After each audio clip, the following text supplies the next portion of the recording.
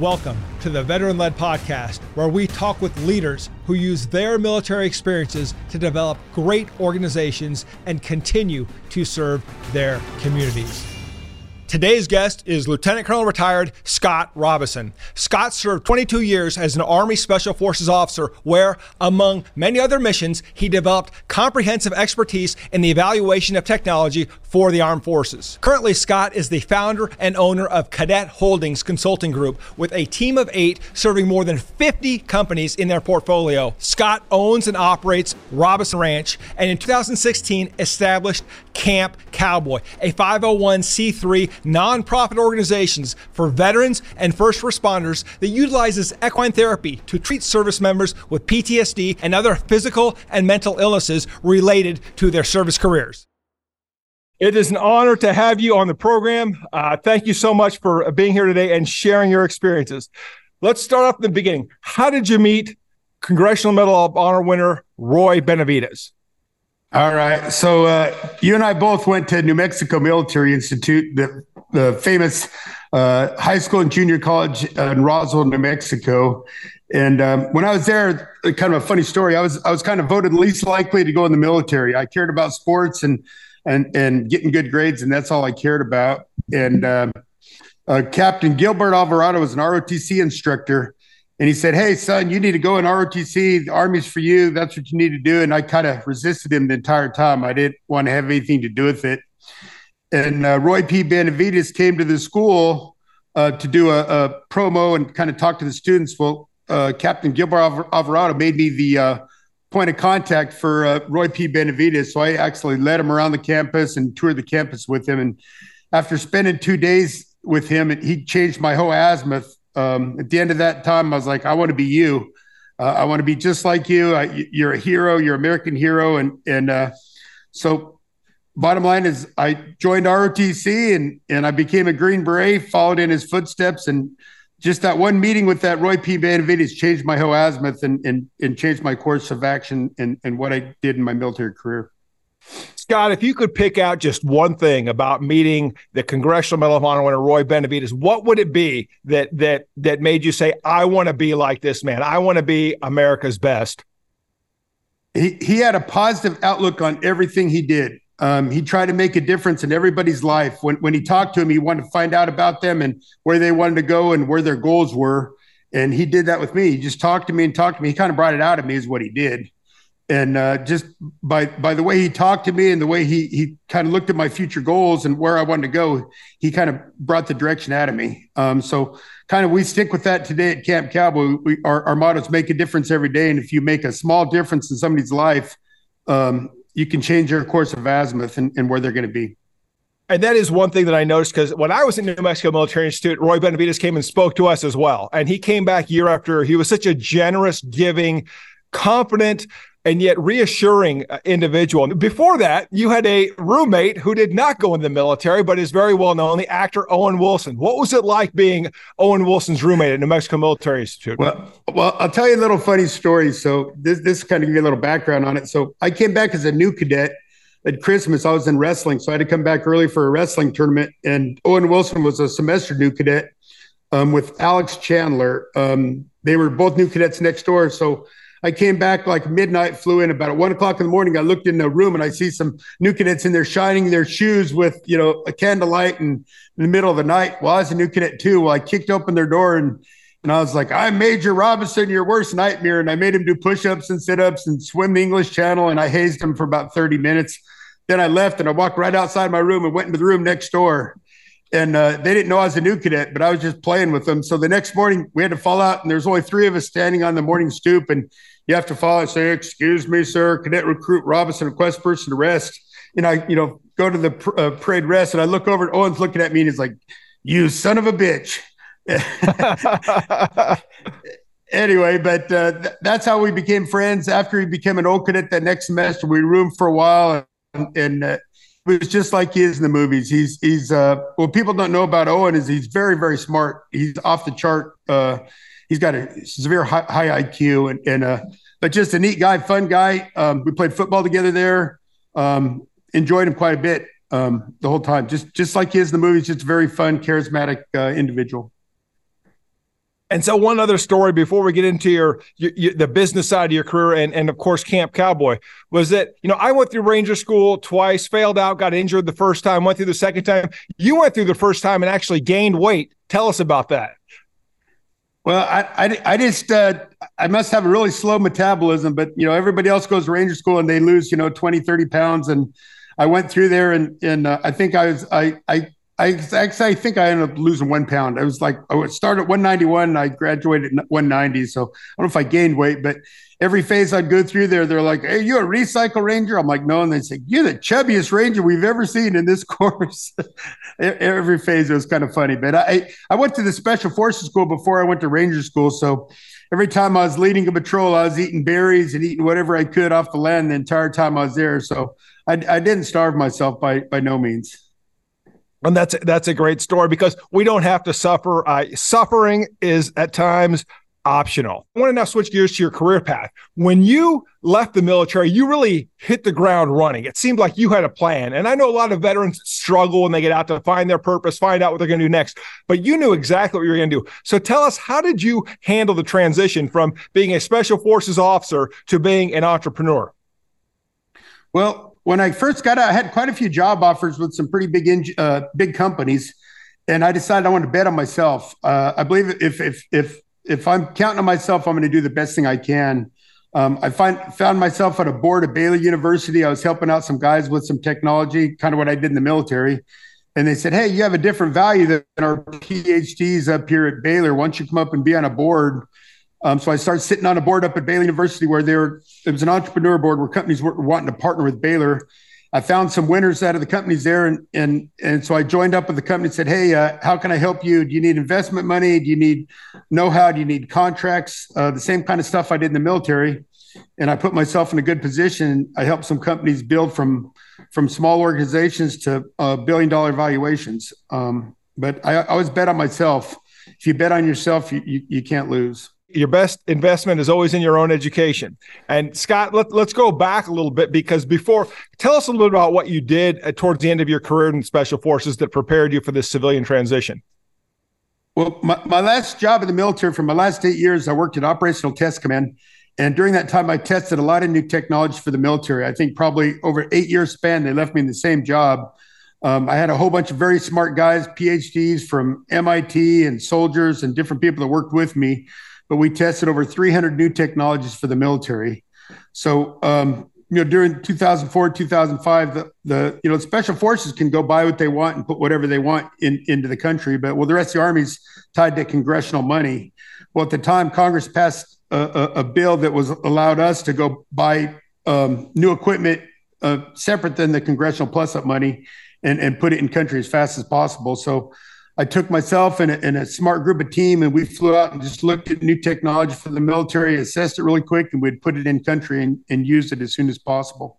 And so learning how to, I guess, rapidly deploy resources, how to get things done quickly, it's obviously been a skill that you've used throughout your civilian career as well. And just, if you could, tell us a little bit about some of the lessons that you learned in the military that helped shape your civilian career. Well, I think everything's about relationships. Being in the military for 22 years, you have some great bosses. You have some bosses that aren't so great, and you learn from the best leaders out there. So I always try to look at the very best leaders I had that were the most positive, the most impactful, the ones that I wanted to be just like, and I wanted to follow their traits. And the ones that I didn't like and that I didn't think were good leaders, then I learned from that and said, "Hey, this is somebody I want to learn for, and I don't want to be like." So I always try to look at the very best people, the very best assets around me, and motto that. How did you learn to carve out the time to build a 501c3, to build a ranch, and to build that entire program that you have down there just outside of Fort Hood, Texas? Well, let's step back here. So a lot of this time management, when you go to New Mexico military, when you went there, you had to learn time management. From the morning, you had to get up and clean your room. You had to shine your brass. You had to shine your shoes. You had a giant schedule of classes. You had study hall. You had sports. You had all kinds of stuff. So you got to really learn time management, meaning you got to use every bit of your time, available. And it's kind of like Ranger School or Special Forces School. When you're doing mission planning, you got to look at your whole time schedule out and plan it out. the way the ranch kind of happened, it kind of happened by chance. So I told you I worked at Operational Test Command, and I used to go over to the Warrior Transition Unit at Fort Hood, and a lot of soldiers that were blown up or burnt up or shot up or whatever would be in that transition period waiting to figure out if they're going to get put out of the military or they're going to stay back in the military. So what I do is I was looking at new technologies. I'd go over to the Warrior Transition Unit and say, hey, does any of you guys want to come over to my office for an hour or two a day and look at new technologies? You guys just came back from Iraq and Afghanistan. And it would give them a sense of worth, that they're actually getting in the fight, even though they couldn't get in the fight, but they could help out other guys by talking about things that worked in Iraq and Afghanistan or things that didn't work. Or if I could show them some new technology, they might give me some better ideas on how to use it. And so it was given a sense of worth. So those same guys, I started bringing them out to my ranch. And we have a ranch just outside of Fort Hood. And first we started coming out here, we'd look for arrowheads or we might shoot some guns. And then we started riding some horses. And they all attracted to the horse. They're like, man, this horse is something different. It's making us calm. It's making us feel better. And Larry Mahan, Cowboy Hall of Famer, he was a friend of mine, and Senator Suzanne DeHupp were good friends of mine that said, Scott, why don't you make this official? You have a lot of soldiers coming out to your ranch. Why don't you set up a curriculum and actually set up classes and set up a 513C for Camp Cowboy? So a gentleman by the name of Tony Cole, he was a five-time Purple Heart recipient. He was at the ranch working for me. He helped me set up the curriculum. Larry Mahan gave us some really good guidance. Susanna Hupp came out and got us kind of set up. And so we started our first class in 2016. The first class, I think, had 3 people in it. And then after that, we had more classes. And now I think our last class was 36 people in it. We do 3 90-day classes a year at the ranch, which I'm very excited. My son took over 2 years ago as the director of Camp Cowboy. He's grown up on horses, and he worked for Larry Mahan for years, and probably as good as horseman as they ever was. And he also went to New Mexico Military Institute. But after NIMI, he came back and said, Dad, this is what I want to do. And he took over as a director, and it's gone very well since. But how did you come up with the idea for the ball? Man, I think it was just by chance. I actually went to a charity ball, the Ride On Center for Kids down in Georgetown, and kind of got an idea there because we've kind of been self-funding it. And I'm very poor at fundraising. I'll just tell you that right now. I'm very poor at fundraising. If there's something I could probably do better, that would be it. But I saw that they did that, and everybody said, hey, let's set up a ball. You give everybody a chance to dress up nice, and the ladies can wear the nice dress, and the guys can wear their suits and their jackets. And we've had some pretty neat bands down there. This year, we're hoping Ted Nugent was going to make it, but he said he would do a video podcast for us, or not podcast, but a live video feed for us at the Camp Cowboy Ball. But Toby Keith's been very generous. He donates a couple guitars every year and signs them for us. And George Strait signed some guitars for us. And a lot of the Dallas Cowboys have signed jerseys and helmets. And this year we got a Deion Sanders signed jersey and helmet autographed for auction. And we have a bunch of guitars, and we make guns here at the ranch. So we have our Black Hole subsonic guns. We'll be auctioning off a couple of those this year, and there's some pretty neat auction items. So I got to tell you a story about when I went to your ranch and about one of those guns. So we all got in the buggies and we're driving across the ranch, and you bring some former special operators, and we get to your firing range, and there's about an 8x8 plate. It was probably about 50 meters away, 100 meters. How far away was it? Yeah, probably 100 yards, maybe 100 yards away. And my chief operating officer at the time, he was a platoon leader in Iraq, a company commander in Afghanistan, a cavalry scout. He gets up there, he takes the receiver, the barrel, he screws them together, charges the charging handle, lifts it up, and boom, tink, hits it, first shot, hits that plate. And then he shot like 6 more times, couldn't hit it. I couldn't hit it. None of the special operators could hit it. But I was He should have quit. They should have quit. Yeah. That first round down range, hit the target, should just dropped it and said, yeah, I'm out. But that was a great experience, and going out to the ranch to see those veterans, to see the great work that you do with equine therapy, and the horses are, immaculate. The horses are so well taken care of over there. It's a testament to, I think, the military and how we take care of everything. One other thing I wanted to bring up, and I assume that most of our listeners know the story of Roy P. Benavidez, and the thing I remember from his speech and then from previous subsequent research was that he would, when they were zipping him up in the body bag, he spit in the medic's face to let the medic know he was alive. And I don't know if you ever captured the details of that battle or what you remember hearing about it, but I remember hearing that story, and that was the one thing that, he'd been shot several times, and he continued to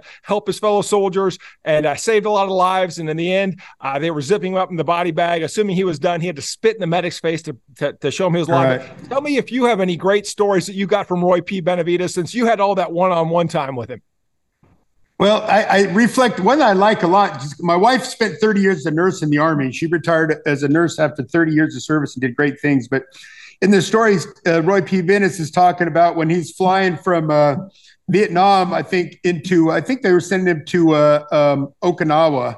He was on a nurse flight thing. He said this nurse was pinching him the whole time, saying, "Stay awake, you're going to live. Stay awake, and you're going to live." And pinched him the whole time. And then when he got there, the doctor was say, "Hey, Mr. Benavides, you're awake." And he's like, "Yeah, that nurse bruised me. She pinched me the entire flight. The 18-hour flight." She's talking about the dedication of the nurse, doing what she could to keep him alive. But I kind of look back at that, and my wife spent 30 years in the military and did some remarkable things in Iraq. And so I just think of the nurses, it's not just all the combat arms guys, but it's all the people that follow, that take care of the combat arms guys. And I always like that story about the nurses and doctors taking care of him.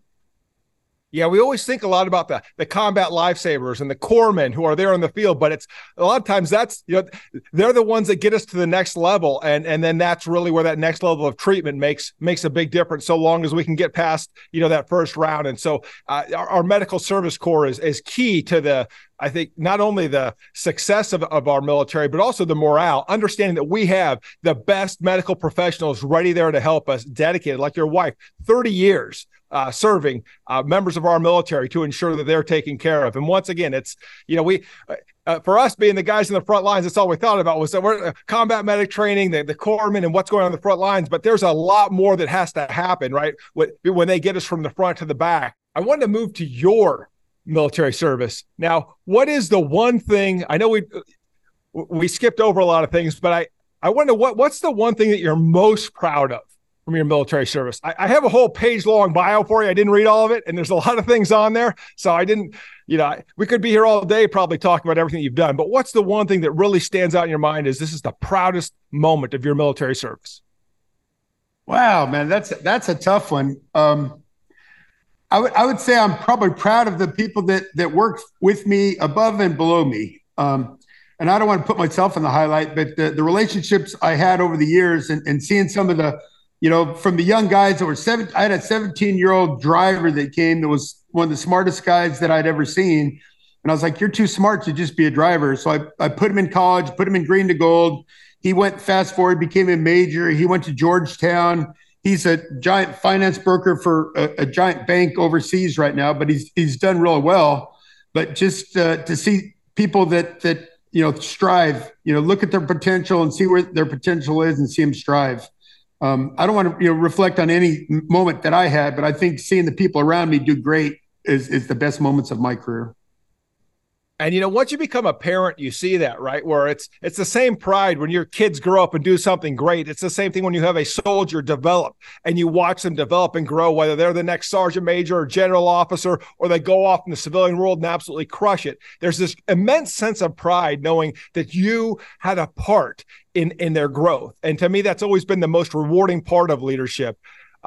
As far as Scott, as far as what you've done, I want to go now to the after action review, because we've all seen great leaders and we've all seen bad leaders. And so we're going to start off with as a leader, what are the top 3 leadership experiences you had as a leader? Either you did it or you were with a great leader who showed you the way. What were the top 3 takeaways? Well, I will tell you, it's one of the takeaways, and I told you our motto for Camp Cowboy is make a difference every day. So I was with the team in Iraq, and in Iraq, it's a shithole, pardon my language. It wasn't the funnest place to be in the world. You're working 18-hour days. And so me and the team that we were out there, we said, "Hey, we're going to make a point." Every day we'd get in the morning and said, "Hey, what could we do to make a difference every day?" And it wasn't just in our normal jobs or combat missions, whatever we're doing, but if we could stop and find a National Guard unit that didn't know how to use their jammers or talk to them about how to drive on the roads or talk to them anything specific that might make a difference in their day, keep them alive. We did that every day. At the end of the day, so what did we do today to make a difference? And that kind of spilled out through my whole military career, that every time I was going to do that, not just doing my normal job, but I want to make a difference in somebody's life. It might be a leadership difference. It might give them a step up, get them into a school that they need to, or give them some advice or something. But you make a difference in somebody's career every day, and you're better off for it. Great. That's one. All right. Give me two more. Oh, two more. All right. So I'll talk a couple things. I think it's same in the military and same in the civilian. Everything's based on relationships. And if you have a solid bound of relationships with all the people around you, up and down, the people you work for and the people that you want to work with or work thing, relationships is the key. If you don't have relationships, you're not going to have a very good business foundation. A lot of the business deals we do are based on relationships. Two companies might have equal technology, equal business, but if somebody knows somebody within that company and had a good relationship with them, they're more apt to work with that person. Same thing with the military too. So. And just so the audience understands, when we're talking about these relationships, we're talking about $100 million and $1 billion businesses, right? These aren't just small businesses. So the relationships matter. They scale. They do. Very, very much so. And it's the same thing if you're working in a little small town and you're talking about relationships with the feed store, relationships with the local bank, relationships, whoever, if you know your banker real well, he's more apt to give you a small business loan.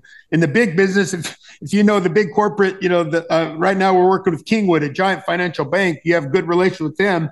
They're more apt to help the companies that you're trying to help with. So it's the same thing on a small level as a big level, but it's all based on relationships. Treat people how you want to be treated and do the right thing. And if you do the right thing, people are going to say, hey, this person does the right thing. I'm going to go with whatever they want to do because they have a track record of performing. And the last lesson, the last positive lesson. So for 3 up, what's the last one? Last positive lessons. I kind of said at the very end there is treat people how you want to be treated. Whether it's the janitor at the business or it's the CEO, you treat people with respect, top to bottom, and you can't go wrong. A lot of people don't do that. A lot of people are like, oh, who's that guy? That guy's just a lower person thing. When I was a company commander, I used to have my first sergeant schedule some time with me every week. And I'd go down and spend a time with a tank mechanic or a Bradley mechanic or a PLL clerk. And I'd spend 2 or 3 hours and I'm like, hey, I work for you today. You tell me what you do and you tell me your job.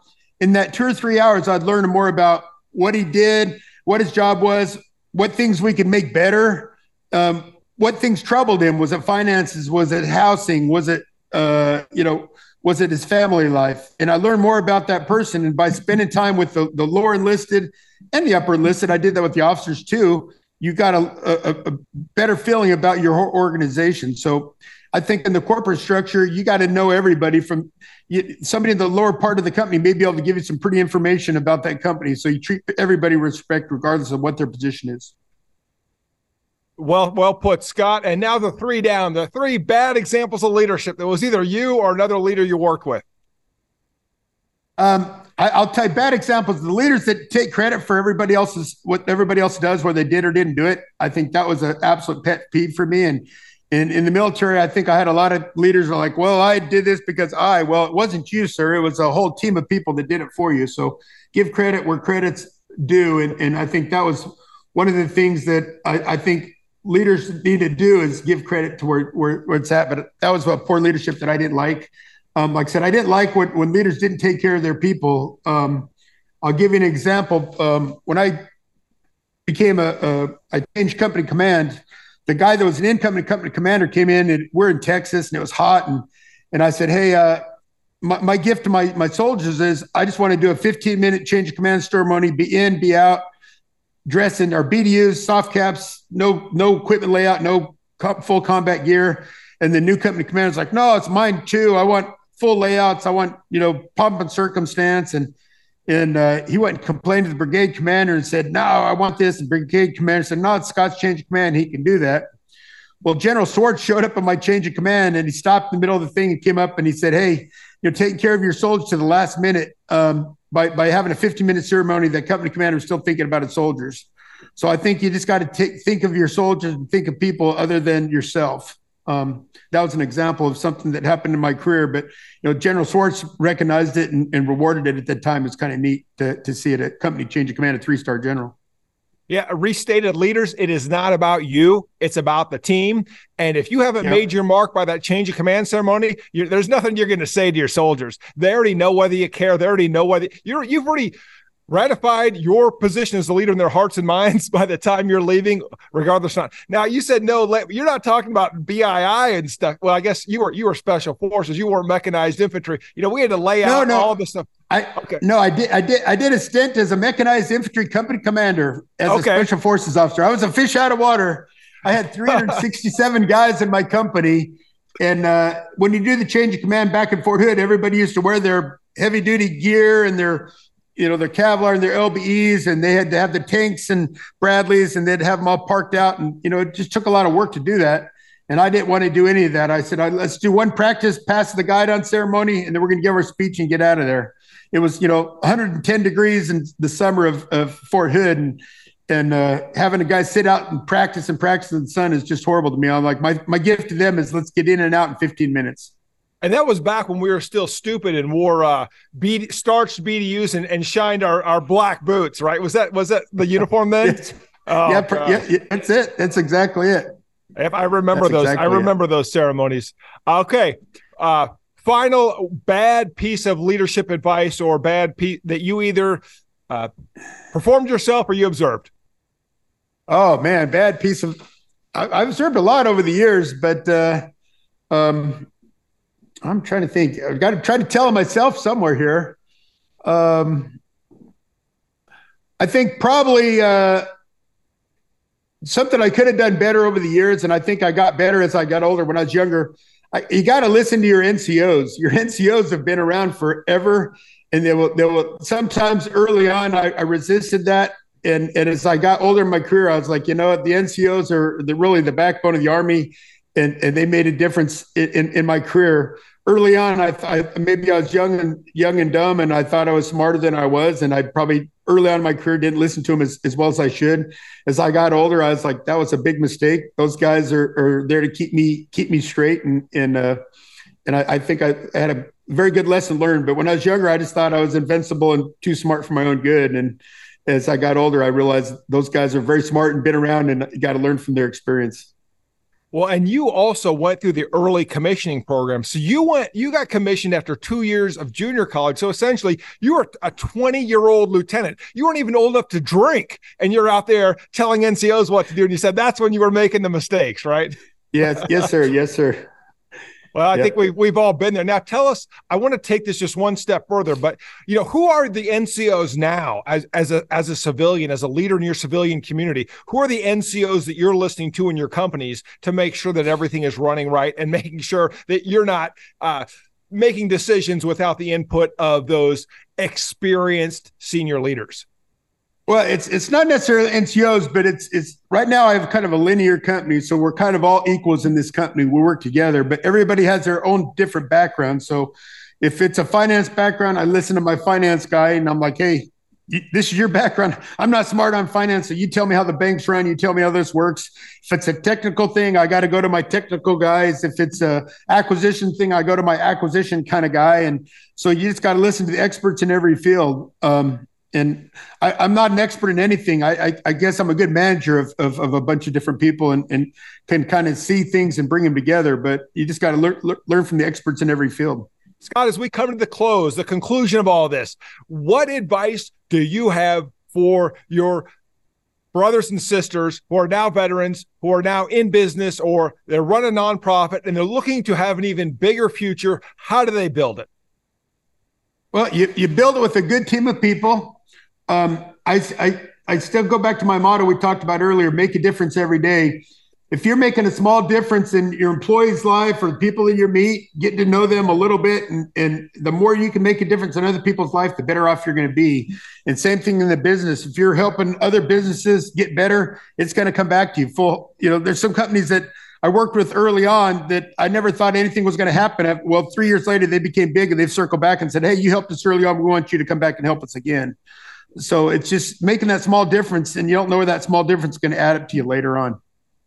And I think that's a key in investing, especially in those junior leaders, whether they go on to do something great and you're proud of their military career, or their civilian career. We've seen that happen where we have made our investment in people, and those individuals go above and beyond, and they surpass us, and they do amazing things. And it's such a moment of pride, but we never know who's going to be that individual. The other side of the coin that I've seen is I have invested in some individuals who didn't quite meet expectations, right? And we've all had those, whether they were junior leaders in the military, or non-commissioned officers. And then we have those that we think, it was a chance encounter. We met them. We maybe spent 5 minutes trying to help them. And all of a sudden they became super successful. And it was just like you had your brush with greatness. And then they remember you. And that's just an amazing thing. I don't know if you've had that experience. Yes, sir. Yes, sir. Yes, sir. Throughout their career. And I think that's really what it's all about. And so for veterans out there, there are plenty of other veterans like Scott who have done it all, started businesses, started a nonprofit, been highly successful, and they credit it to the team, and they still want to help. They still want to mentor. They still want to give back. So thank you so much, Scott, for everything that you have done as a Special Forces officer and everything you continue to do as a business leader and the leader of Camp Cowboy, which is I guess Lane runs it now, but you were the founder. Yeah. But it's such an important organization, especially dealing with veterans with disabilities, getting them back on their horse, quite literally, teaching them how to ride horses, teaching a 90-day program, teaching accountability and the basic skills that they already learned in the military and showing them how to use them on the ranch. Thank you so much for that, Scott. And thank you so much for being a hero to our heroes. Is there any final words you want to leave our veterans with today? Hey. No, the only thing we left out a little bit, any veteran or their family can go to campcowboy.org and go to Camp Cowboy University, but we have $200,000 worth of free entrepreneur classes, certification classes, OSHA classes, what's a SWOT analysis, you name it. It's all free. They just have to log on and get their credentials, and they can get all the free education platform, how to build their own business. But it's under the campcowboy.org and then under Camp Cowboy University if the drop-down menu. Thank you for that, Scott. It's a great program, and I encourage all veterans who are getting into business or who are struggling to take a look at it. Go ahead, Scott. No, last thing I was going to tell you, we're actually franchising. We have a Camp Cowboy, Illinois. A lady named Kimber Watkins is setting up a Camp Cowboy, Illinois. She starts, I think, actually this month. We have a Camp Cowboy, Dallas, Fort Worth. That's going to go. Bonnie Jill is going to be setting hers up there. She's a former Dallas Cowboy cheerleader, and so she's got a lot of help with the Dallas Cowboys family doing that. And then we have Camp Cowboy Broken R up in Hyco, Michael Richardson, who trains horses from a wheelchair, remarkable. He's been on, if you look at our website, we have some stories and podcasts about him, but incredible guy. So we have 3 other Camp Cowboys starting off, and then we'll be at the Nationals Finals Rodeo in December for 10 days as a sponsor for the Nationals Finals Rodeo. So anybody wants to come see us at the Cowboy Christmas out there. We'll have a booth set up. Thanks so much, Scott. And for all of our veterans listening, go to campcowboy.org to learn more. Thank you, Scott.